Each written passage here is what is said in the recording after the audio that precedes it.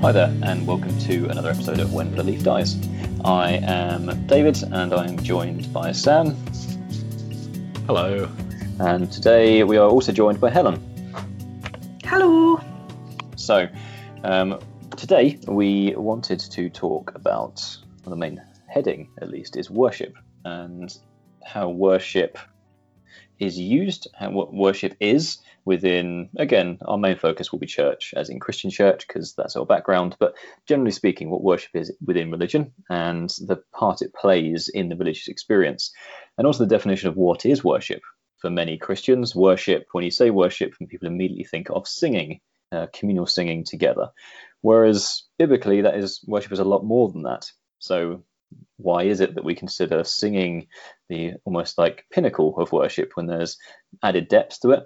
And then singing itself is, how does that work, especially in our current climate of not being able to meet together and having to do services online or in very small groups or socially distanced?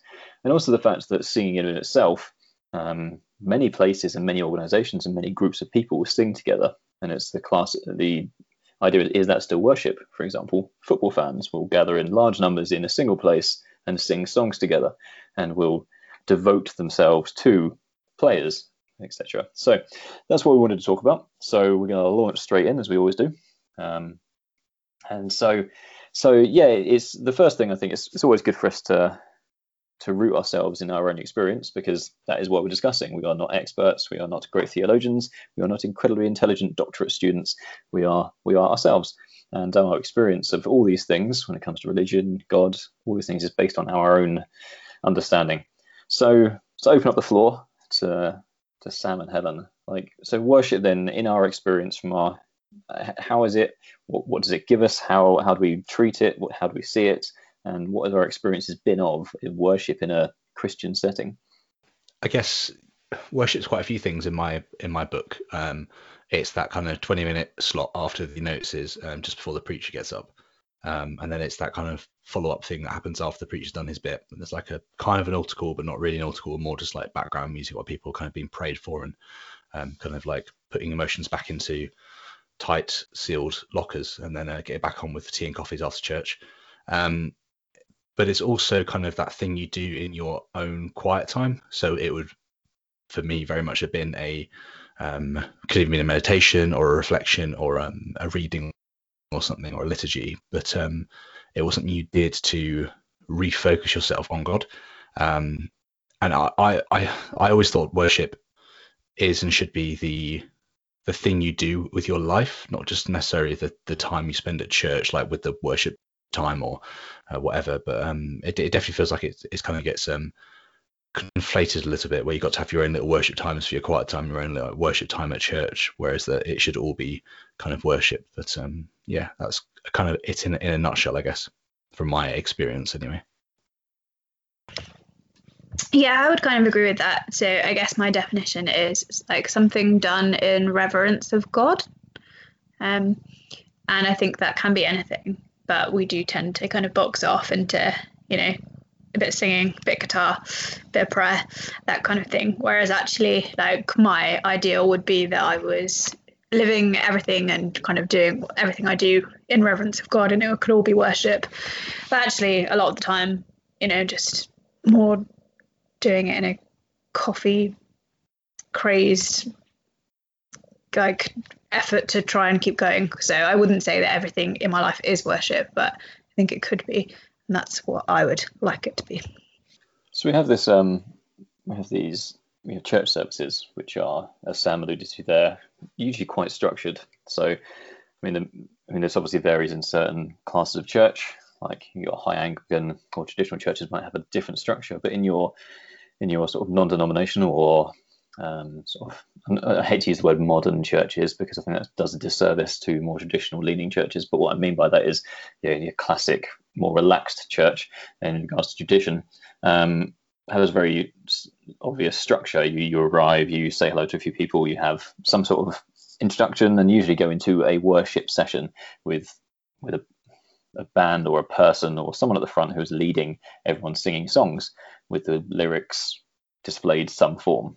be it in a book or on a screen, or if you're really fancy, you've got a video wall with lights and music and all sorts.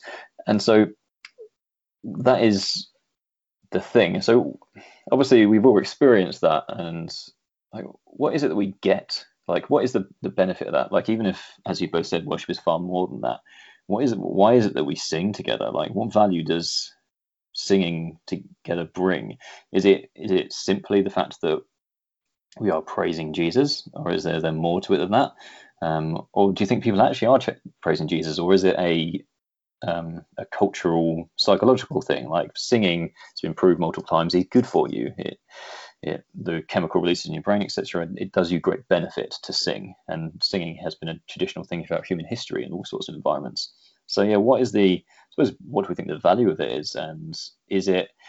I don't want to see too cynical about this, but is there aspects of it which are more than just? Is it part of getting a group to work together in an unintentionally sort of manipulative way, or is it actually quite a freeing exercise for groups of people? If you see where I'm coming from, what are your thoughts? Yeah, so I would say that I think the purpose of it within like a church service is to try and bring connection to God.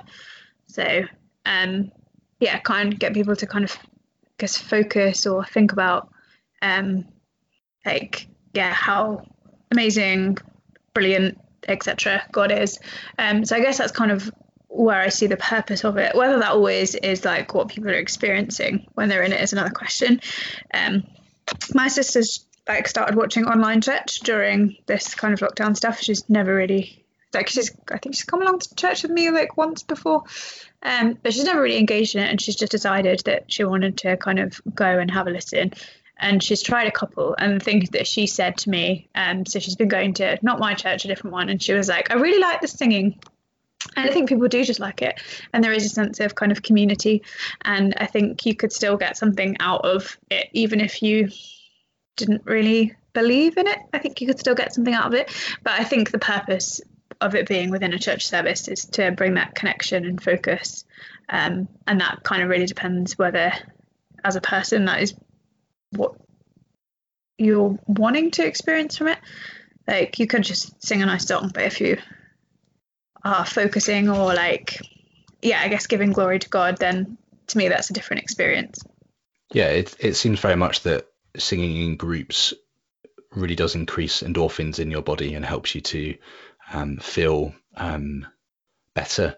I mean, there's loads and loads of evidence for this. You can even see it in, as you mentioned before, Dave, like concerts or football stadiums or soccer stadiums, whatever you want to call it in America. Like, there's loads of things that you can see, which is groups of people coming together, singing, chanting, focusing in on something that really brings like unification and like a collective atmosphere. Now that can obviously go sideways at stuff like football games, so you then get into like big fights and stuff. But in general, like these really high emotional times, music and that kind of energy and focus really does bring about kind of like it literally drives grown men who are literally about to go and like bottle each other after a game to cry during the game as they're singing for their team at a football match, which I find like really weird, but just the way it is. And then when you bring it to church, I mean, obviously there's a group of people who are singing to God, i.e. the Christian God we're talking about, and they're focusing their attention and efforts in on that, which is a very similar thing. It's going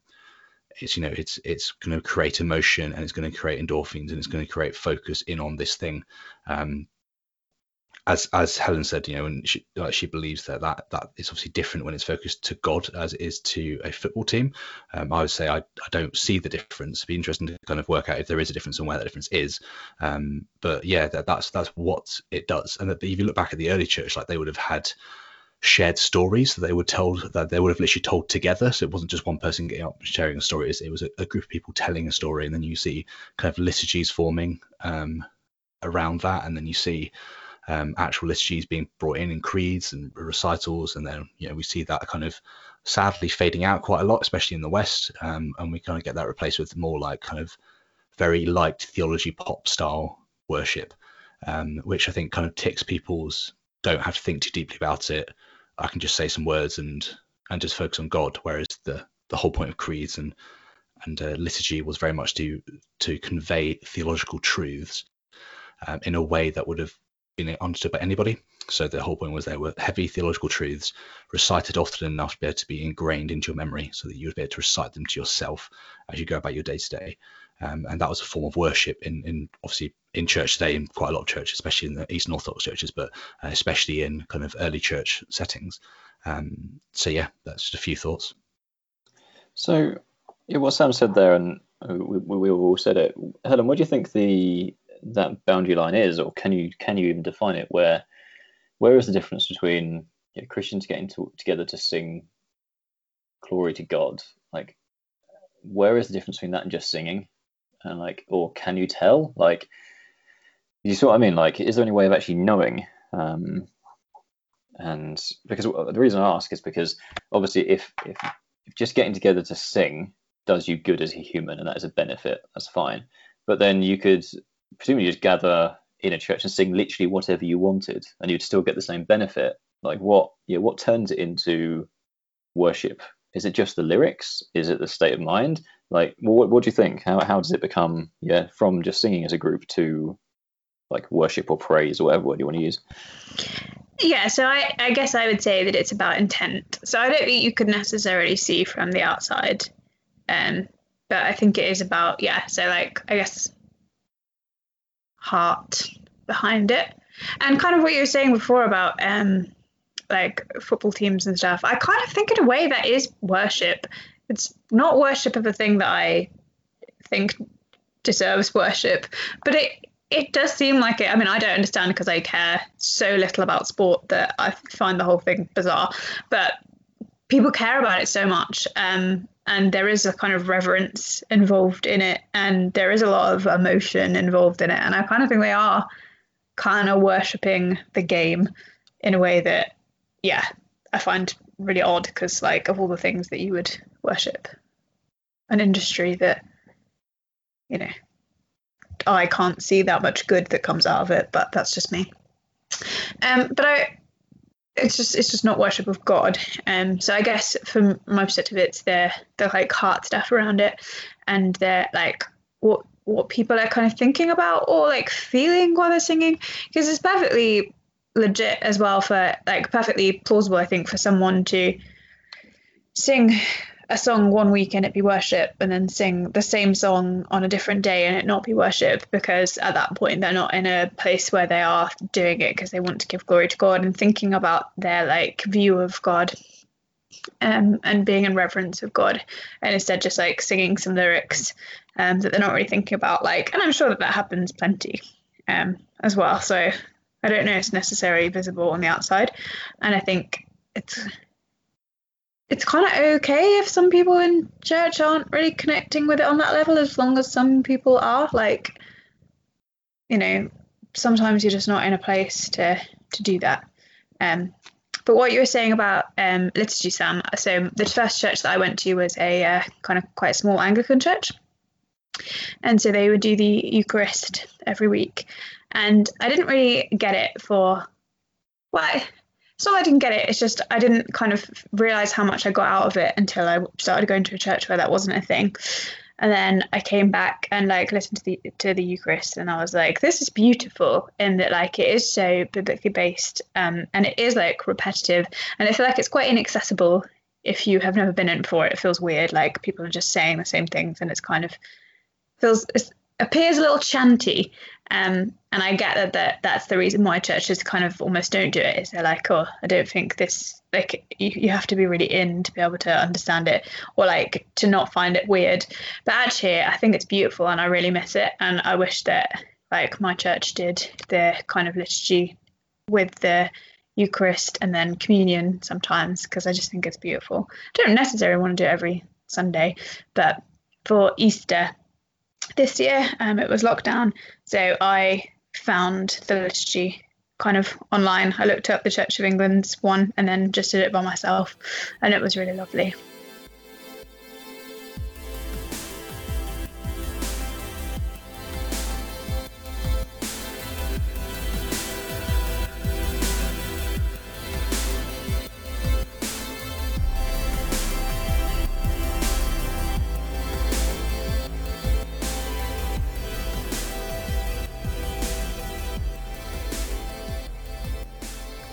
Yeah, there's definitely something to be said about ritual, isn't there? Ritual is a word that nowadays is considered quite as a negative word. If you're in sort of modernized Western churches, if you use the word ritual, you'll be seen quite negatively, has negative connotations to it, despite the fact that like the word ritual has no negative connotations in ultimately in its very essence has negative connotations in the sense of how it's been used. But the idea of ritual is, I've heard someone refer to it as like a fencing off of the external world for you to focus on a single thing. So you go through a ritual to focus on a specific task. So obviously it covers a whole swathe of things, not just religious. Obviously, cleaning your teeth in the morning, it's a ritualistic activity. You go to a specific place, you have a specific set of tools, you focus on a specific thing for a set amount of time. Like most people will clean their teeth in their bathroom or washroom, whatever you want to call it. Very few people will clean their teeth in the kitchen, even though you could because you've got a sink, it's fine. But yeah, the ritual of doing that every morning is part of a thing. People have a getting up and going to bed ritual, etc., etc. So there is something very intentional and significant about a ritualistic view of worship in the sense of liturgy, as you said. So yeah, it's a very strict, maybe strict is wrong, but very set pattern, isn't there? You do a set task, you say a certain thing, you act in a certain way. And as Sam said, it's the idea was that to focus on a certain aspect and to ingrain a certain behavior. And there is certainly some power to that, isn't there? Because you're fencing the world off and you're putting yourself in a position to, in Christian liturgical senses, to focus on God and to put yourself in the right frame of mind, which does link to worship sessions in church, doesn't it? It's like there is a set time of the meeting, like as we've just said, you arrive and you will do worship. It's very predictable. It's a ritualistic activity, which is understandable and I suppose has value. Yeah, I was just going to say, like, yeah, definitely. And I actually think the thing about having the structure like that means that you just, even if you just show up and you're like not really thinking about it or whatever, going through the motions and it being so, as Sam was saying, like theology based and like biblically based, it kind of refocuses you, even if that's not like where you were at the beginning. By the time you've kind of listened to everyone, I think there's amazing power in it. But there is also in the kind of the structure of the church as is, like normally, you know, that slot after the notices where the couple of songs happen.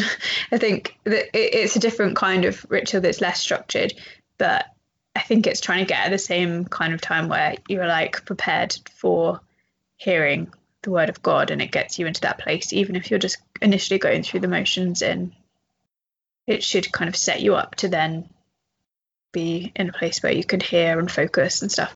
So I think that's the kind of broad idea. Whether that works all the time, another question. Whether the liturgy is better, another question. But yeah, I guess that's kind of how I see the structure side of things in church. So Sam, now you're in obviously in a situation where you no longer attend church, no longer a Christian, happy to be that way.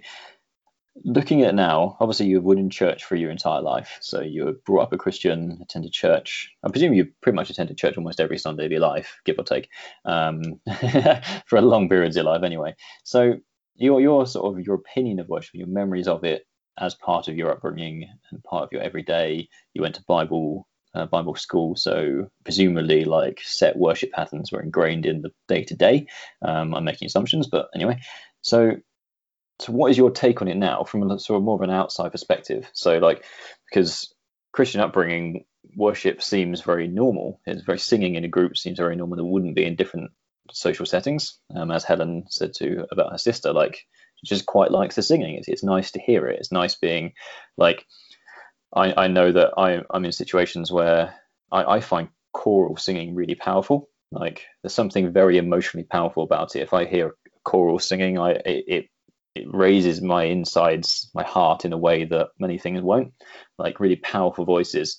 Or if you get someone who is quite timid looking on the outside, but has this powerful voice, there's something really profound about that. Anyway, tangent. So yeah, your sort of more outside perspective now, Sam, looking now, sort of having stepped out, looking back in. What's your view on the situation? Yeah, it's a great question. I think I don't understand worship as we have it in the church today. I don't see why we have to have a group of songs that kind of gets rid of the emotional kind of, I don't know, bandwidth, so that we can be prepared to go and hear about God's, like, as a Christian, to enter into God's presence is something you can freely do at any moment of your life. You're literally a tabernacle on earth of God's presence, almost like you're living in the Shadowlands, and you are the light that's being reflected out. Like, you, that is literally what you are. And I just find the whole kind of idea that you need to have a 20-30 minute slot to kind of brush the cobwebs off each Sunday morning, to kind of feel that you can remind yourself of what you're meant to be doing and why you're there, to be really strange, because that should be who you are all the time. And if you can't do that all the time, then it kind of raises questions like, is it actually possible to be truly who you are? Is it in and of itself, like that whole being a tabernacle within the world of God's presence into the nations, something that is actually possible if you are having to kind of consistently almost like work yourself up to hearing about God's word. And it's just that's what I find like kind of strange about it. I can kind of from another angle completely understand it. Like, it's a great way to literally do what I said, to kind of shake off the week's whatever and refocus your mind and get yourself back into it. But part of me feels that Christianity is completely about you being that sort of light, you being Jesus' hands and feet in the world. And we can utilize singing to kind of express emotions and to bring unity into vision, and we can sing things that we think are true about something, but that doesn't mean that it is actually doing those things like to something that's real. It just means that everyone thinks it's real and everyone's singing to it being real, but that doesn't make it actually real. I just find it kind of really strange. Like, I've always found it weird standing there in a worship service, even when I was Christian and preaching and stuff, like, and watching people breaking down crying and saying that God's touching them and talking to them and they can really feel him moving at this time. And I was just like, everything you're expressing, as far as I can tell, and as far as anyone can tell, is just emotions. And if that's the only realm that God's speaking on, then I'm kind of confused as to what God is, because I don't think the Bible says God is just the God of the emotions. He's obviously God of emotions, but also other things. And I think kind of looking back on it now, like as well as me thinking that it's weird to have to kind of have this set time to get you in the frame of mind, I think it's weird that it is just a musical outpouring of all your pain and sorrow and regret, as if you can't actually spend time in your life doing that regularly anyway. Like, you don't have any outlets to be able to work those things through with God. Whether he is real or isn't real isn't really the problem. It's more why you aren't able to have these regular intervals where you are engaging with the living creator who knows you intimately and called you by name and all that good stuff. I find those two elements of it kind of really strange. But as I mentioned, like, I completely understand why it's a really good tool to be able to bring an entire group of people to focus on a single thing and to get them all on side, essentially. So, I mean, just sort of some of my experience kind of linked with that is I remember when I used to go to a Vineyard church, so Vineyard movement based in America, John Wimber, but there's churches in England as well. And one of the, like, they have worship albums and they have their own setup. And so the band who does the worship albums came to our small Vineyard church, and they did a worship evening. And what you're saying here, Sam, is I remember people being like, they all experienced a profound, they said, oh, that the Spirit is moving in this, like, spoken after the event. People were like, oh, wasn't the Holy Spirit really present in that meeting? And me and my wife stood there and we're both like, no, it was just very loud. Like, it was just bigger. You were hyped up. So I get where you're coming from there. There's certainly, in any situation, there could be aspects of that corporate setting can hype up and create emotions where they aren't there. Well, sorry, they are there, but they aren't anything to do with God. They're just emotions because you're a group of people. And it's amazing how powerful groups of people are at geeing one another up. So which I suppose it leads into the question of, how real is it? And I know Helen's already touched on that. It's like lots of it is your approach to it. But and this is a bigger question, like how much of the experience people have of the Holy Spirit in church circles is actually the Holy Spirit, or is it just their own wants, desires, and intentions? Like if you go to somewhere expecting something to happen, and it has hype, which is people around you, an emotional charged environment, you might experience something which you would attribute to the Holy Spirit, but it's actually just your own emotions.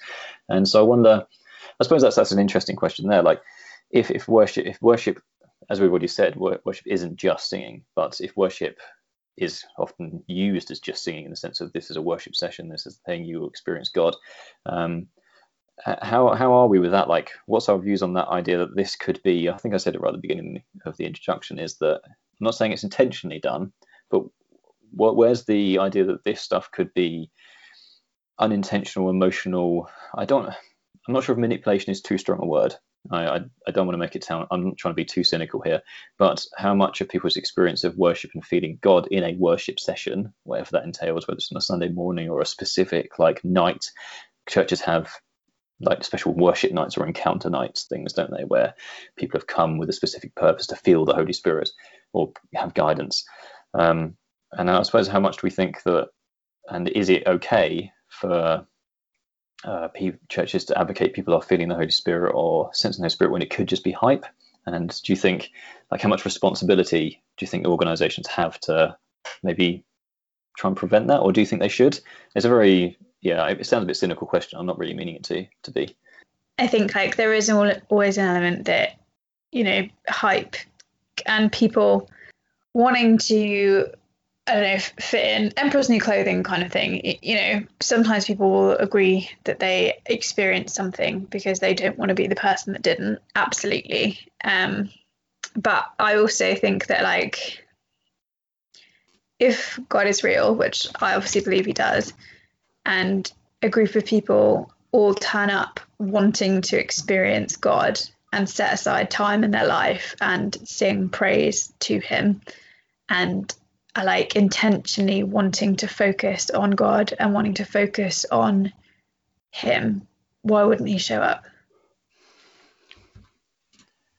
And like I can see, like, if you're saying that it's not real, you can explain like, how people feel, like emotions and stuff, but also why wouldn't he, if he does exist, show up on those occasions when people have set aside specific time to get close to him? I'm not saying that's the only time that God can show up and that's the only time that people should be worshipping or experience God, absolutely not. But when there is like real intention about it, which I think is quite easy to lose in the midst of the rest of the week and all the other, like, the rest of people's lives, but people do specifically come to church on a Sunday. I mean, I guess sometimes people do it for social reasons or whatever, but like a lot of the time it's because they're like, I'm making this declaration that I am a person who believes in God. I'm a Christian. I'm coming on my Sunday. I did have better things to do, or, I could have just stayed at home, but I've decided that I'm going to come here and I'm going to worship God. Like, that is an incredible declaration of faith. And I do believe in a God that then honors that by showing up.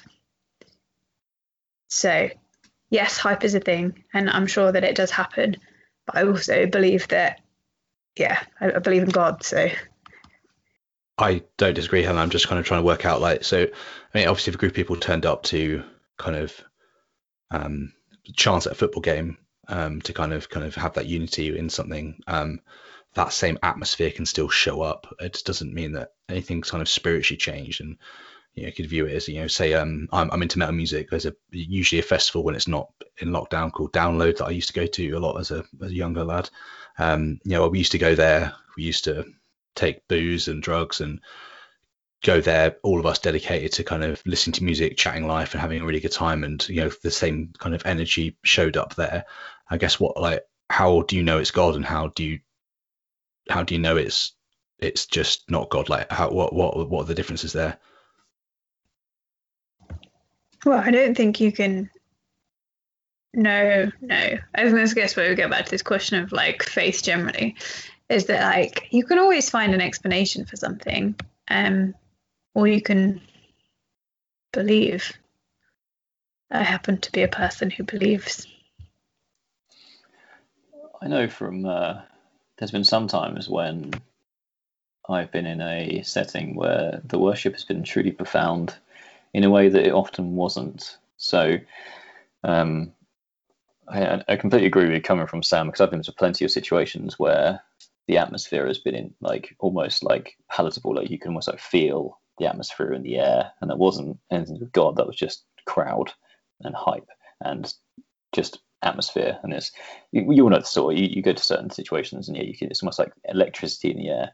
But there's been other times when I've been in times where people are praising God, where it's felt as powerful with less people and less hype. So an example would be there was a church I went to which just met in someone's basement. It was like an old Victorian house, so it had a decent sized basement, enough to fit. I mean, if you crammed people in, you could probably fit like 60, 70 people in there, but there was about 20, 30 people.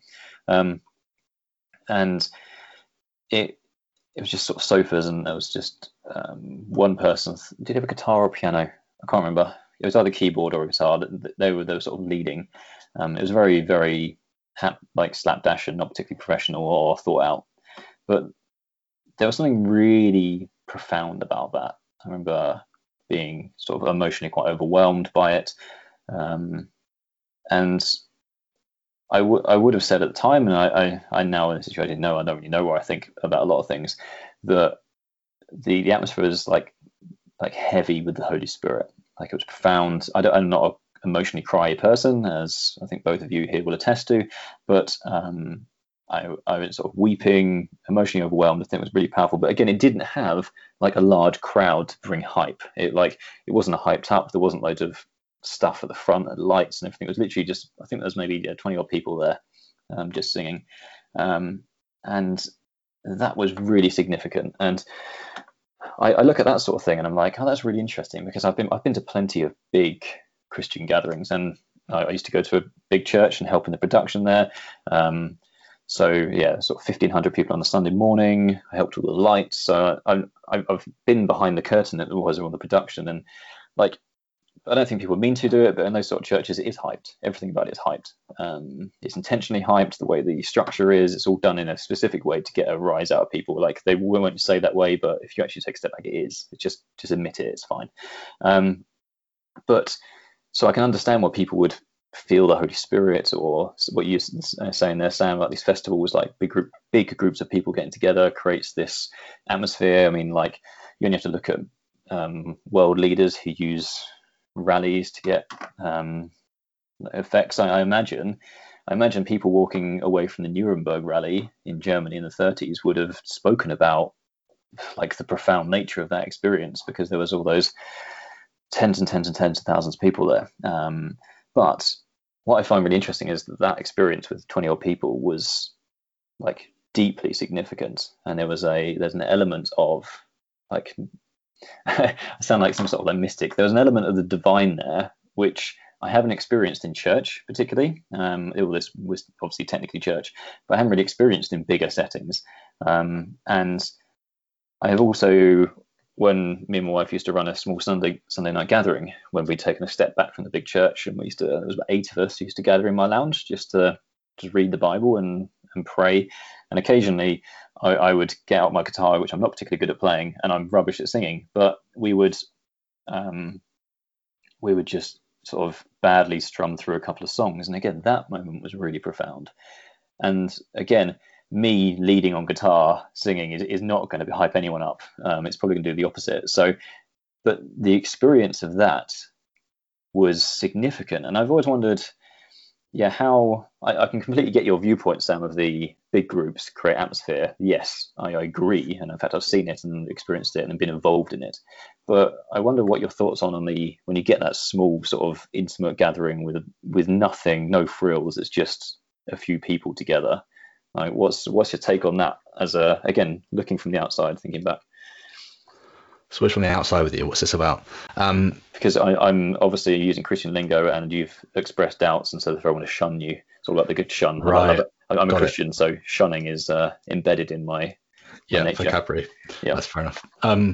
Like I've had these profound moments you speak of where I thought that something very different was going on, and it was something very unique and I believe that I've spoken in tongues, and really felt this kind of move over me of like feeling like the Holy Spirit was filling me up, and all these things. But the truth is, how do I know that it is God? Like I don't have an issue saying that God is real, and that God moves. But my point is, how do you know it's God apart from just having faith that it's God? There needs to be a way that you identify something is or is not God. Otherwise, how do you know that the thing you are engaging in is actually God? You could say, oh, because our heart's based towards God, that means it must be the God that is professed in the Bible. How do you know that it isn't just a God that is happy to be called anything, but as long as you're worshipping it, it's going to give you a nice fuzzy feeling and you're going to feel profound? Like you don't know that it's not that. And that's absolutely fine if you believe it is the God that you worship, and great. The truth is that there are loads and loads of people in loads of other religions who have had these profound movements, experiences, divine revelations, or even things that have happened within history which seem so significant and so unlikely that it must therefore be God. But you can't have all the gods. You can only have a God if you're believing in a monotheistic religion. So how do you then justify that it's your God that is giving you, or has given, the correct divine feelings that you believe are really divine and special? And this is where it comes back to, like, just because you experience something doesn't mean that the God you worship exists. I've no issue saying a God exists. That's fine if you believe a God exists, not an issue. It's the individual's belief in a specific God that they believe they know so well, they know exactly what it does and doesn't want, down to what you're going to do with your genitals, that I find really bizarre. That you're going to worship, you're essentially worshipping almost like a list, or like I don't know, like almost some sort of like image that you've created over time based on what you've heard in preachers, what you've read in the Bible, and the culture that you were born and raised in. You've created a depiction of God which will be absolutely nothing like second century Christianity. Their idea of wrath was something we cannot even comprehend because of how we've been brought up. Yet we still believe that we're engaging with God and that he loves us, and that this feeling of kind of extreme, real divine presence is a thing. And sure, like, the feelings might be real, they might mean something, but like, how do you know that you're actually worshipping the correct thing? And then how do you know that the other people who have the very similar experiences from other religions or no religions, they could be on a spiritual high from meditation, or a spiritual high from drugs, or whatever, how do you know that those aren't also correct? And if they're not also correct, then how do you know yours is correct? Like, there's just no way of clearly identifying that this is Jesus Christ in and through the Holy Spirit in the Godhead. Like, you just can't prove that. You can have faith. You can absolutely. You can have your faith that is unprovable. That was a God that you experienced whilst you were worshipping, and that is the exact God that you've engaged with. But I guarantee that within those 20 people, I know one person, for instance, who was with you that night, Dave. Like, that person has a very different idea of what God is compared to what you would have done when you were firmly within Christianity. So you were both worshipping something that isn't the same thing. Now, like, does God mind that? Like, for that division? No? Okay, fair enough. Like, where are the lines? Like, what will God allow and not allow, if he is real, for you to be worshipping and also feel that? Because I'm sure someone could have felt that same thing, worshipping another God in that area. Like, I've sat in meetings, and even with just a couple of friends, and had extremely deep, profound conversations about the intrinsic nature of reality, and who God is, and how we're going to be called to kind of look after this planet once he rebuilds it, like, and had a real sense of complete and utter amazement at how beautiful and amazing Christ is, and how we're so fortunate to be able to understand his teachings, and how we're called to literally lay our lives down and give it all up for him to go out into the nations and tell everybody. But how do I prove that's real, other than I just want it to be real, and I want my experience to be justified because I felt something?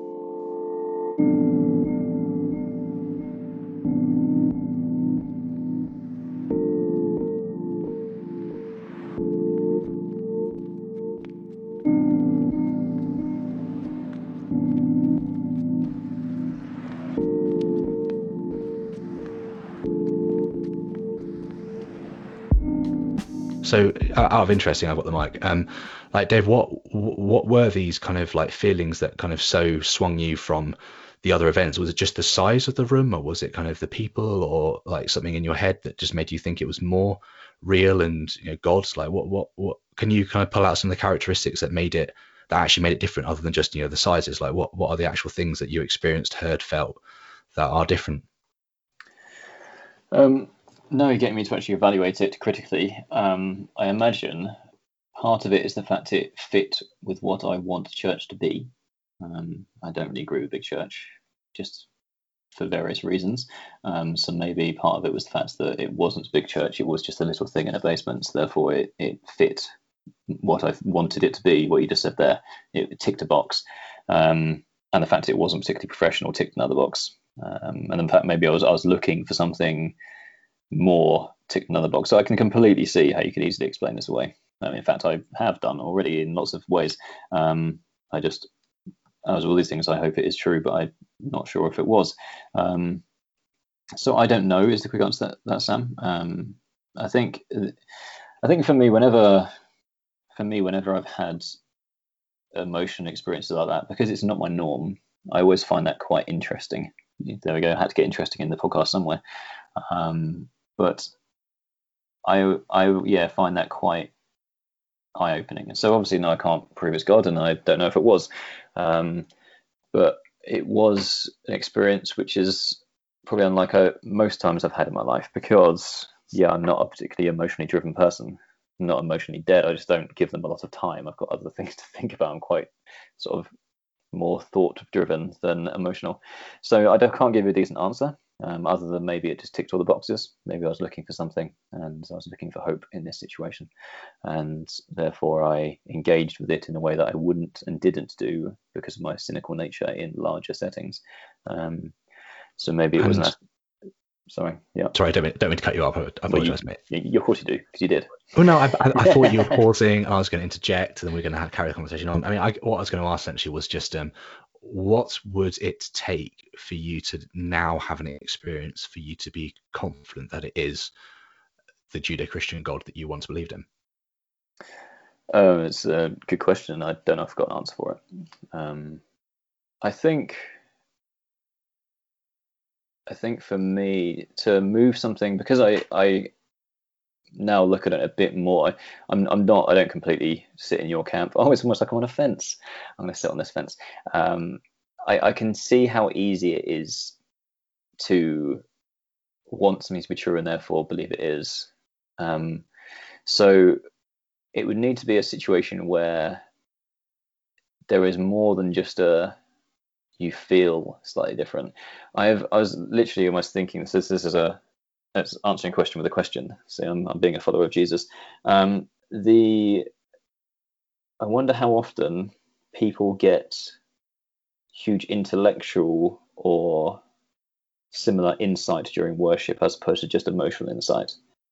And I wonder if that happens, because you would hope if worship is, we keep using the word worship, but we've always spoken about that singing together isn't the whole encompassing worship. But if gathering together and singing praises to Jesus was connecting with God, you would hope that you would receive more than just an emotional response internally and externally. You would also receive some form of intellectual response or other options in the human spectrum. Because I think we've commented before on this, Sam, how lots of this stuff seems emotionally driven and very little room for intellectual driven, even though we're three people who are all well educated talking about it. But I wonder if something of that nature would more push me towards understanding that this is maybe is God and not just me subconsciously getting carried away with myself. Does that make sense? Is that an actual answer, or is it more of a question and a lack of answer? I think it's a step forwards. I don't think it's possible to have an answer. Like, I think this is a big issue. I think that we have today in our society with a lot of things is it's very easy to deconstruct, but it's very hard to reconstruct with a coherent way. Within a coherent framework. And I think this is a big thing why I kind of don't like the term atheist and why I buffer it with agnostic atheist, because I think this kind of boils down to agnosticism more often than not, like kind of going at the very, very bottom of all of this, like bubbling away, is this kind of like, we just don't know. We just don't know what would be enough. But when we know, maybe we just know. I don't know. I mean, I was going to throw it to Helen and just ask her, like, kind of this a very similar question to Dave, Helen, like if you were going to ask for some sort of kind of like clear revelation that it was, like Jesus Christ that you're literally experiencing within a kind of worship setting, what do you require to be, what would you require in regards to evidence for it to be enough? So would you require kind of, I'm not trying to put words in your mouth, like just tell me, I'll stop asking weird questions. Basically, what are the evidences that you would require to kind of believe that it is God? Yeah, so I'm trying to think of an answer, but I guess I'm just coming from a really different standpoint in that, like, I'm not necessarily looking for evidence of God's existence. Like, I believe that I have sufficient proof for me to, and I'm not talking about proof here, I'm talking about like for me to believe and structure my life around it. So I don't know, I'm not really like, when I kind of am seeking something from worship, it's usually like clarity or an answer to prayer about a certain situation rather than like reveal that you exist to me, because I'm working from a place where I'm saying that I do believe, therefore I'm asking about this thing or this thing. So yeah, I don't know. That's fair enough. I mean, I think just to kind of push a little bit more, then I'm happy to step back. So how do you know that when you're asking for an answer about X, that it isn't just you giving yourself the answer from your subconscious, and that it's God? Like, how do you know the difference between those two? Then if you're going from a place of like, God will talk to me if I ask him for this, how do you know it's God and not you? Well, so normally if it's, because this is usually like a specific thing that like I'd really like to have discernment, wisdom on this thing, I would like ask other people to pray into it too, and I guess then like really sit with it, and then if I felt like I did receive an answer, I would then like check whether that also fits with like biblical truth. So if I'd been praying for like, oh, should I punch this person in the face, and I got a very strong answer of yes, I would be like, does that sound biblically accurate as per what the Bible would say? Like, well, probably not. So maybe that is just me wanting to punch that person in the face. So kind of go through like a series of checking thing, because I don't think it's easy to know, like, even if you're coming from a place of saying I believe that in God, like what is from God. There's moments in my life where I feel like I've heard really clearly, but there's others where I haven't, and have sought other people's input who I believe also like have a relationship and faith in faith in God and wisdom, and then also sense checked it about whether it seems like it's a biblically wise and also like just wise in my own context. Yeah, I totally lied. I'm going to jump back in. Sorry. That's fine. Yeah, I don't necessarily disagree with anything. I think for me, and this is just a reflection rather than a question, for me, it was very similar. But then I kind of realized that being literally raised in a Christian culture means that a lot of the things the Bible says are culturally acceptable. That, yeah, sure, there are various levels, but for instance, I've never kind of prayed about something and really felt prompted to slaughter a pig or something. Probably not a pig, because Jews don't do pigs, but you know what I mean, a calf or something, and then kind of sat with it for a bit and gone, it doesn't feel right, so I won't do that. Or do you know what I mean? It's that like there's never been something that's been outside of my framework that I've been tempted with or questioned that's ever made me go, this is wrong. I mean, stuff, you could easily say that God isn't telling you to go and smash someone in the face with a brick, because I don't think any God has told people to do that in any kind of written language. Sure, he said, go and kill the infidel in certain religions, but that's very different to deliberately maiming someone with a brick. But it's just an interesting one, like how do you hear from God, and if it doesn't fit within your kind of current cultural context, how does that sit? Yeah, and this is, I hear people ask this all the time, and I think I would rightfully ask it as well. It does feel as though the things we hear from God very much fit in with our our culture now. If you were to if you said that, people would think you were very odd. So I have found that quite. What's the word? I was going to use the word interesting there. Fascinating. There we go. But yeah, our hearing from God does seem very culturally relative. But this is very verging on territory already spoken about in prayer. I think just moving on slightly to the idea of, because we've already spoken about the idea that worship is so much more than just singing, even though we spent a lot of time on the singing aspect because that is our focus.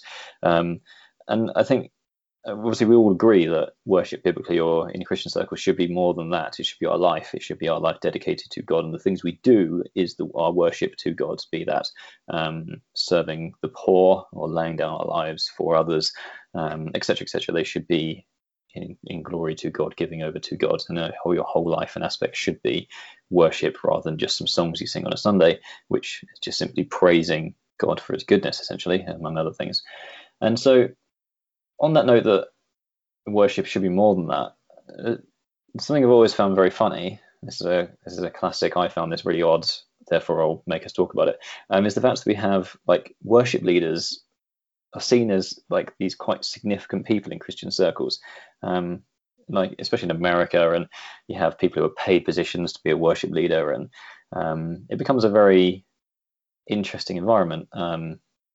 Sam, before we started on our WhatsApp group, you posted a GIF of the lady from Bethel, whatever her name is, got some very name I can never pronounce. Stephanie G. I don't know how you pronounce her name. Giving it large on the Bethel stage, and they worship leaders do tours. Obviously, Hillsong sell out tens of thousands of seater arenas to go and ultimately watch them sing. You could pretend people are singing along, but ultimately this is a touring band. Same with Bethel, same with Planet Shakers, and so how do we feel about the idea that worship in the praise sense is commercialized and made into a commodity to sell, and how does that sit with again what Jesus spoke about, and the sort of the general message of Christianity being quite a low key ground level faith? How do we see that? Again, we've got different perspectives here. We've got classic Christian, on the fence atheist. How do we view that as a thing, and does it fit? And stop calling me an atheist, damn it. Okay, sorry, you agnostic atheist. Not sure. I don't want to be defined by labels, man. Better, thank you. So yeah, we go. Open floor again. Well, I mean, I find the whole concept of Christian celebrity generally a bit dubious.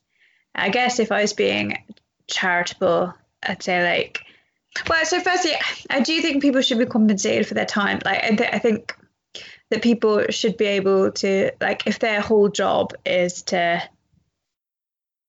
create worship music, I think that they should be able to make a living off that. I don't necessarily think that you should be starving for it or living off donations. I don't think that it's right for people to become rich off this kind of thing. So I guess it's all in degrees. If you're real talent and passion in life is literally just to write worship songs, that's amazing. And if those songs can bring other people closer to God, then that's brilliant too. But that's very different to sell out tours and stuff like that. So I guess I think it, from my perspective, sort of depends on the person and the situation. In my group, my small group, a little while ago, my fellow leader was let's kind of follow the series that this guy's done, and I did some kind of research looking into him, and actually I was quite impressed. So the stuff that I ended up finding on the internet, he did have a degree of Christian fame, but he'd also given away almost all of his money, I think, and had decided to move to some random part of Hong Kong or something, from California. I was I do genuinely, reading this, believe that you are dedicated to doing what you feel you've been led to rather than for acclaim. But I I guess I want people to use discernment while they're working out whether people actually are doing it because they believe that that is their calling, as it were, or like the best way that they can honor Jesus. But it's very different if they're just trying to make money. And I don't think people should be made rich over stuff like this. So like Dave consistently sends me preachers with sneakers, is it? Preachers in sneakers? Something like that. Preachers and sneakers. Yeah. And like, in the middle. And yeah, they're with their Instagram account, which is like people like Stephen Furtick who've got like, $750 sneakers on whilst they're preaching about, walking on water or something. I don't know, random. I often find this really, really strange. Like there is like a fashion statement that kind of certain kind of charismatic preachers have, especially within America, it seems. I know like there are some other mega churches that have similar sort of styles in Australia and New Zealand and even England and the likes. I just find it really bizarre. Yeah. It is bizarre. I remember when I was 16, 17, I went to one of those big Christian festival things. And I was walking around and I was seeing all these middle class kids in super dry t-shirts, and I was like, this cannot be what was intended. And I don't think it is. Like I do think we are like massively letting the side down generally, but also if you're in a position of power in the church, then you absolutely shouldn't be. Like you have to have integrity, and that's what it comes down to for me. And I think with all things, there are going to be people without integrity who realize that they can make money, and people who didn't necessarily start out without integrity, but money and fame and celebrity are quite seductive, and it's quite easy to go into something with good intentions and then be dragged down a bad path. So I think we should be very careful. And I think churches aren't necessarily, because they think, well, what if I get these people into the church and then all these people turn up? They think they have more power than they have. So I guess I'm all for it, as long as the reason that they are getting acclaim is because they're bringing people closer to Jesus. But the second it becomes about the people, then it's not worship, it's celebrity, and that's a problem.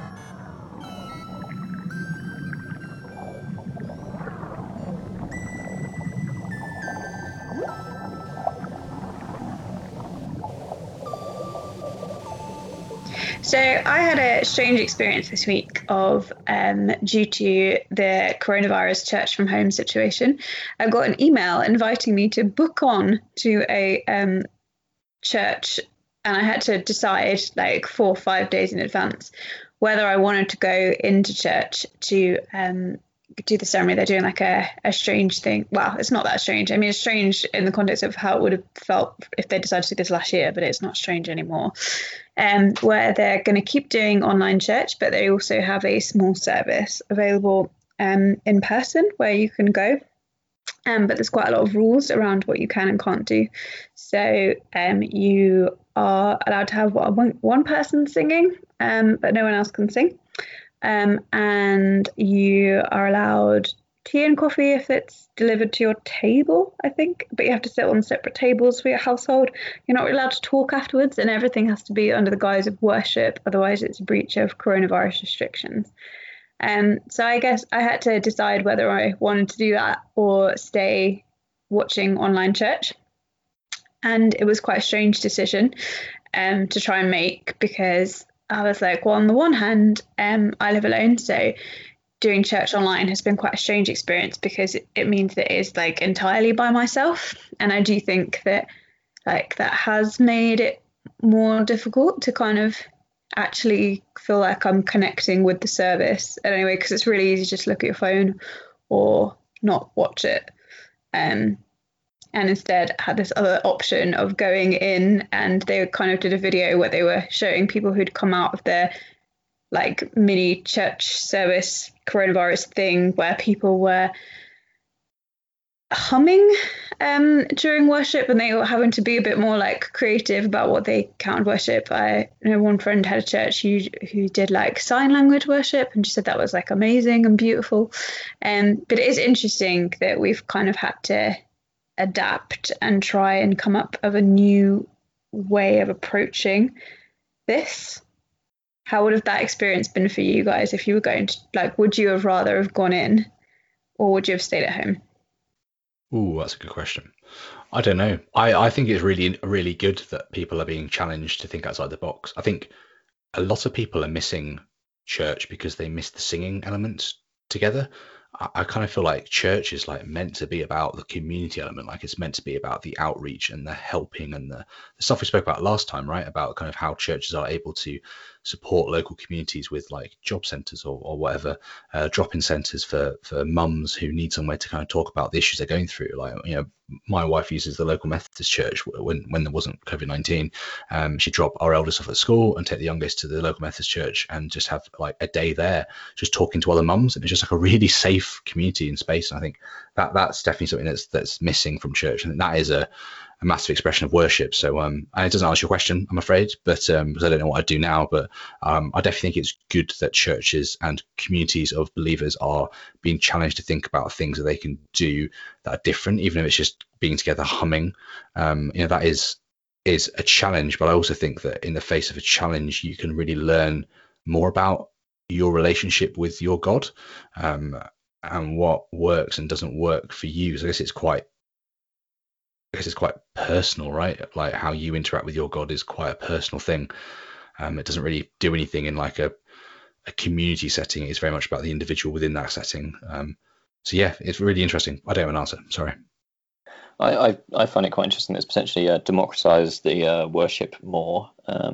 We just spoke about worship leaders, and it's quite a sort of top-down approach to Sunday services. And I know that still happens because it's still directive, but it's what you said there, Helen. There's definitely, because you're detached, there's definitely a element of sort of breaking those rules, because you can kind of just come and go as you please. Like, if you're sitting in a room with people, there are all those social pressures to conform, whereas over a screen it's a very different environment. So the engagement or the creativity leads to a democratization of the structure, which I think this whole situation, this COVID situation over video-based church, I think it will be interesting to see what happens to not just worship but the church after this or throughout this, and what has happened.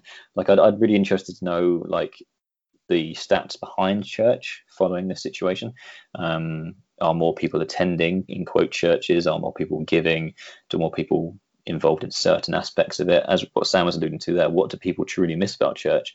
I think all these questions will really challenge people's faith, I think, in a good way. Like, this is the whole point of this podcast, is like, what do you truly believe and what is it that we think? And I think this situation, I'm not really answering a question either, but in a roundabout way, is contributing to it. Is the idea of, it will definitely shift and make people think about why they're attending and what they're trying to achieve and what they're doing. You can no longer kind of just sit at the back and blend in, or sit in the middle of the crowd and just be. You really have to be intentional, which I think is good. So my take on it is different worship stuff. I mean, I probably would have, like, I don't know, the sound language thing sounds actually really cool. I find sign language actually beautiful, because I'm a big fan of dance, so it's almost like dancing. The expression of communication through movement, I really love. So I probably would have been well down for that. But all in all, I think it's the creativity aspect of this, it's the whole thing that necessity breeds innovation, doesn't it? So I think I'm really looking forward to seeing what happens in the next few years. Yeah, I think I'm excited to see what happens in the future. But I guess it's kind of led to me having to ask that question of myself. Like, I was trying to talk through my reasoning with one of my like best friends who isn't a Christian, and she was like, why would you go to this service in person when you could just do it online? I was like, I don't really know how to explain what the allure is, other than like, it is quite lonely sitting on your sofa on your own watching church, like occasionally writing a comment on the chat bar. It's just a very different experience to like what church has been for I don't know, at least 10 years of my life, where it's been a community thing, and worship has been a community thing, and there's been awkward tea and coffee afterwards, and it is just very different. So I haven't actually decided. The other thing is that obviously I'd have to leave the house early in the morning, which isn't something I've been forced to do on a Sunday for a long time. So that is another deciding factor. Dave, kind of dragging you back into this, seeing as you're stuck on the fence, what would be, I guess, what would you like to see to bring you back to either side? So if it was a kind of a Christian setting that you fell back into from the high up fence you're on, what would you need to see to bring that in? Or if it was a kind of actually completely leaving it behind, what would you need to be convinced of, I guess, of the current setups who go, no, this isn't real? I mean, for me, I find the whole structure of worship in church is actually one of the things that pushes me the other way away from church, because of all the things we've discussed. Like, we can look at big American celebrity pastors / worship leaders and be sort of frown at that, but as with most things, there is a very long spectrum, and it's very grey, because even in your small local church, your people will long to be on stage and long to be friends with the band, etc., etc. It happens even with churches of 100 or smaller. And so for me, the thing that makes worship true is when it isn't just something that happens on a Sunday, but a true lifestyle that changes you. Like, I have never understood, myself included, how basically I take this view when it comes to the Holy Spirit, and we can talk about this on a different podcast when we look at the Holy Spirit. But for me, if you are claiming to have an experience of the Holy Spirit, but your life does not change, then you didn't. Then it was all a load of rubbish. Because throughout, like, when the Bible talks about the Holy Spirit giving you a new heart, or all the language around it changes. Like the language around the Holy Spirit entering people, being around people, anointing people, all the words you want to use in the Bible is that person was profoundly changed because the living God's Spirit dwelled in them. As we talked about the tabernacle idea, that the fire of God was inside them. So, and this is one of the reasons for a lot of my doubts, is the fact that I have never experienced this, despite the fact of being around and in and throughout and involved in church settings where the Holy Spirit truly changes someone. And so for me, corporate worship or anything like this would be something which truly changes the participant in a way, not just that they feel a bit nicer, or they get a bit of, this isn't denigrating anything, or you just get a bit of clarity on something, or you stop a particularly obvious habit. Like we spoke about this in the very first episodes about people give up the very things that aren't particularly middle class, so like smoking and whatnot. It'd be if something actually really changed. And it's this passage in Isaiah. I said that I was flicking through my Bible. It's a really famous one, but it's Isaiah 58. Well, it's all of Isaiah 58 really, but it's when, like, the author's talking about fasting, but it's God speaking to the Israelites.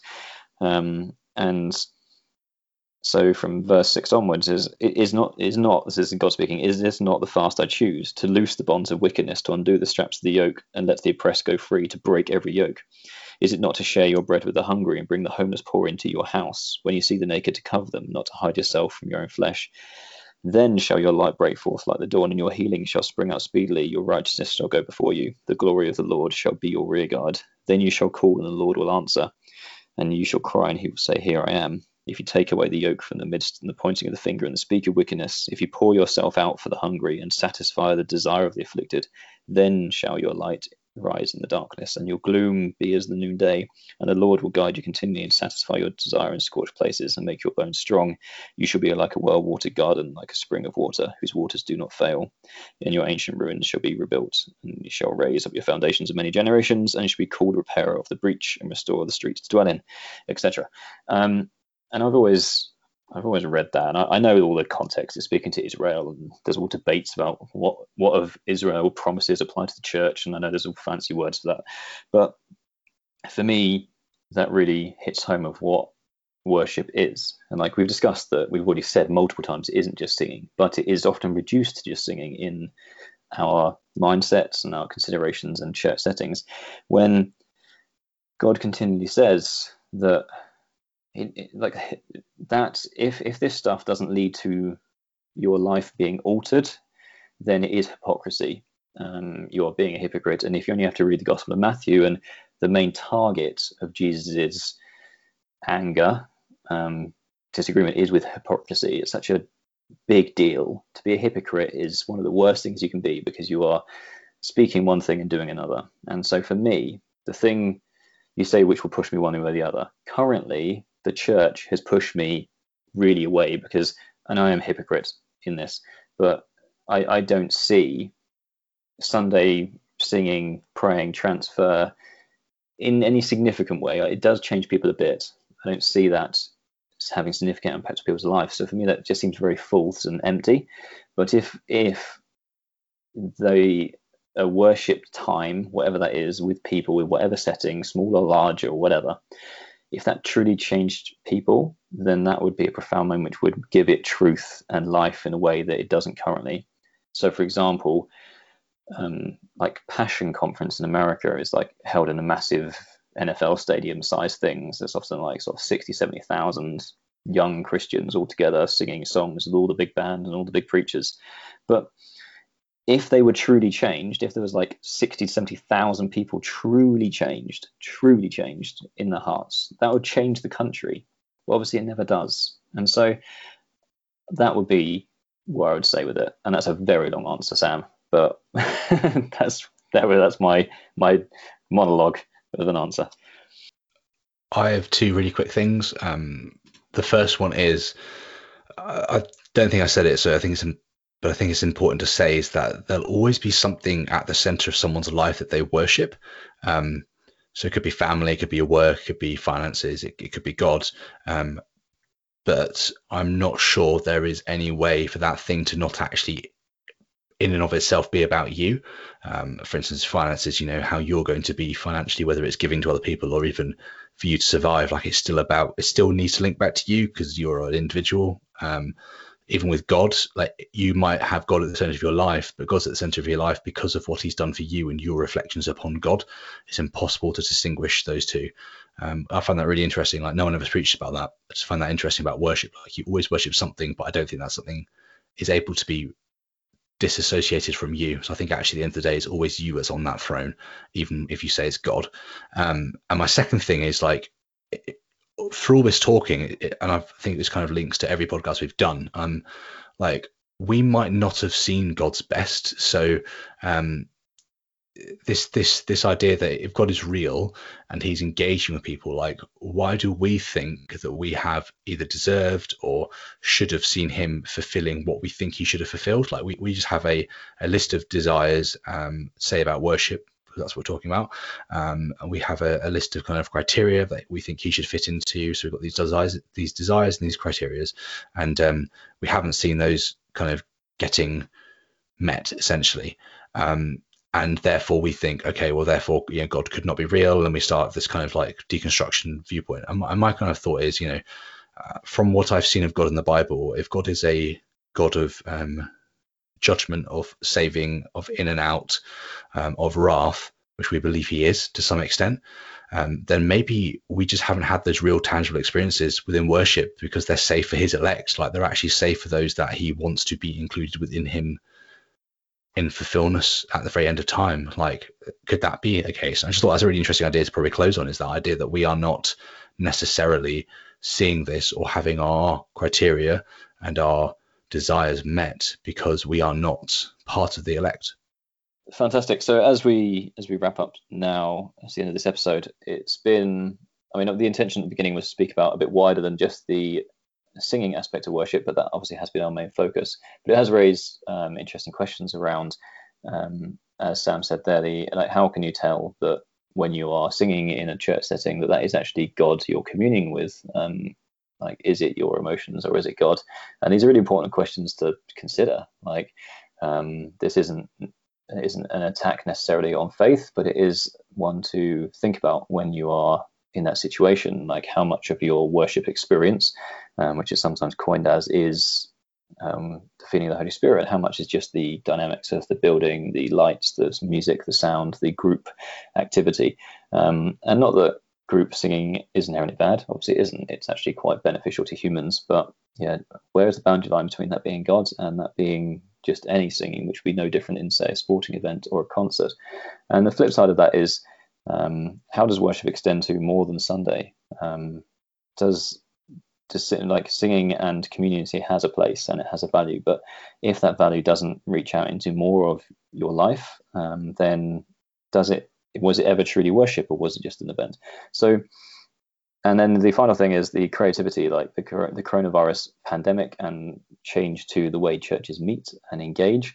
How is that going to change church moving forwards? Our church is going to go back to the way they were? Is faith going to remain the same?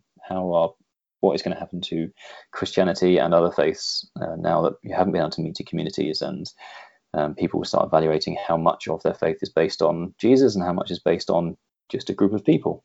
So it's been, as always, an interesting discussion, and we hope it has been interesting to listen to as well, and has raised questions for you to consider. And as with all these things, when we discuss, the idea is for honesty and the ability to really consider and think about your belief structure, be that being belief in God or religion or agnostic or atheist leanings. The idea is that you really know why you stand and where you stand on things. So, as always, it's been good having you, and we will see you next time.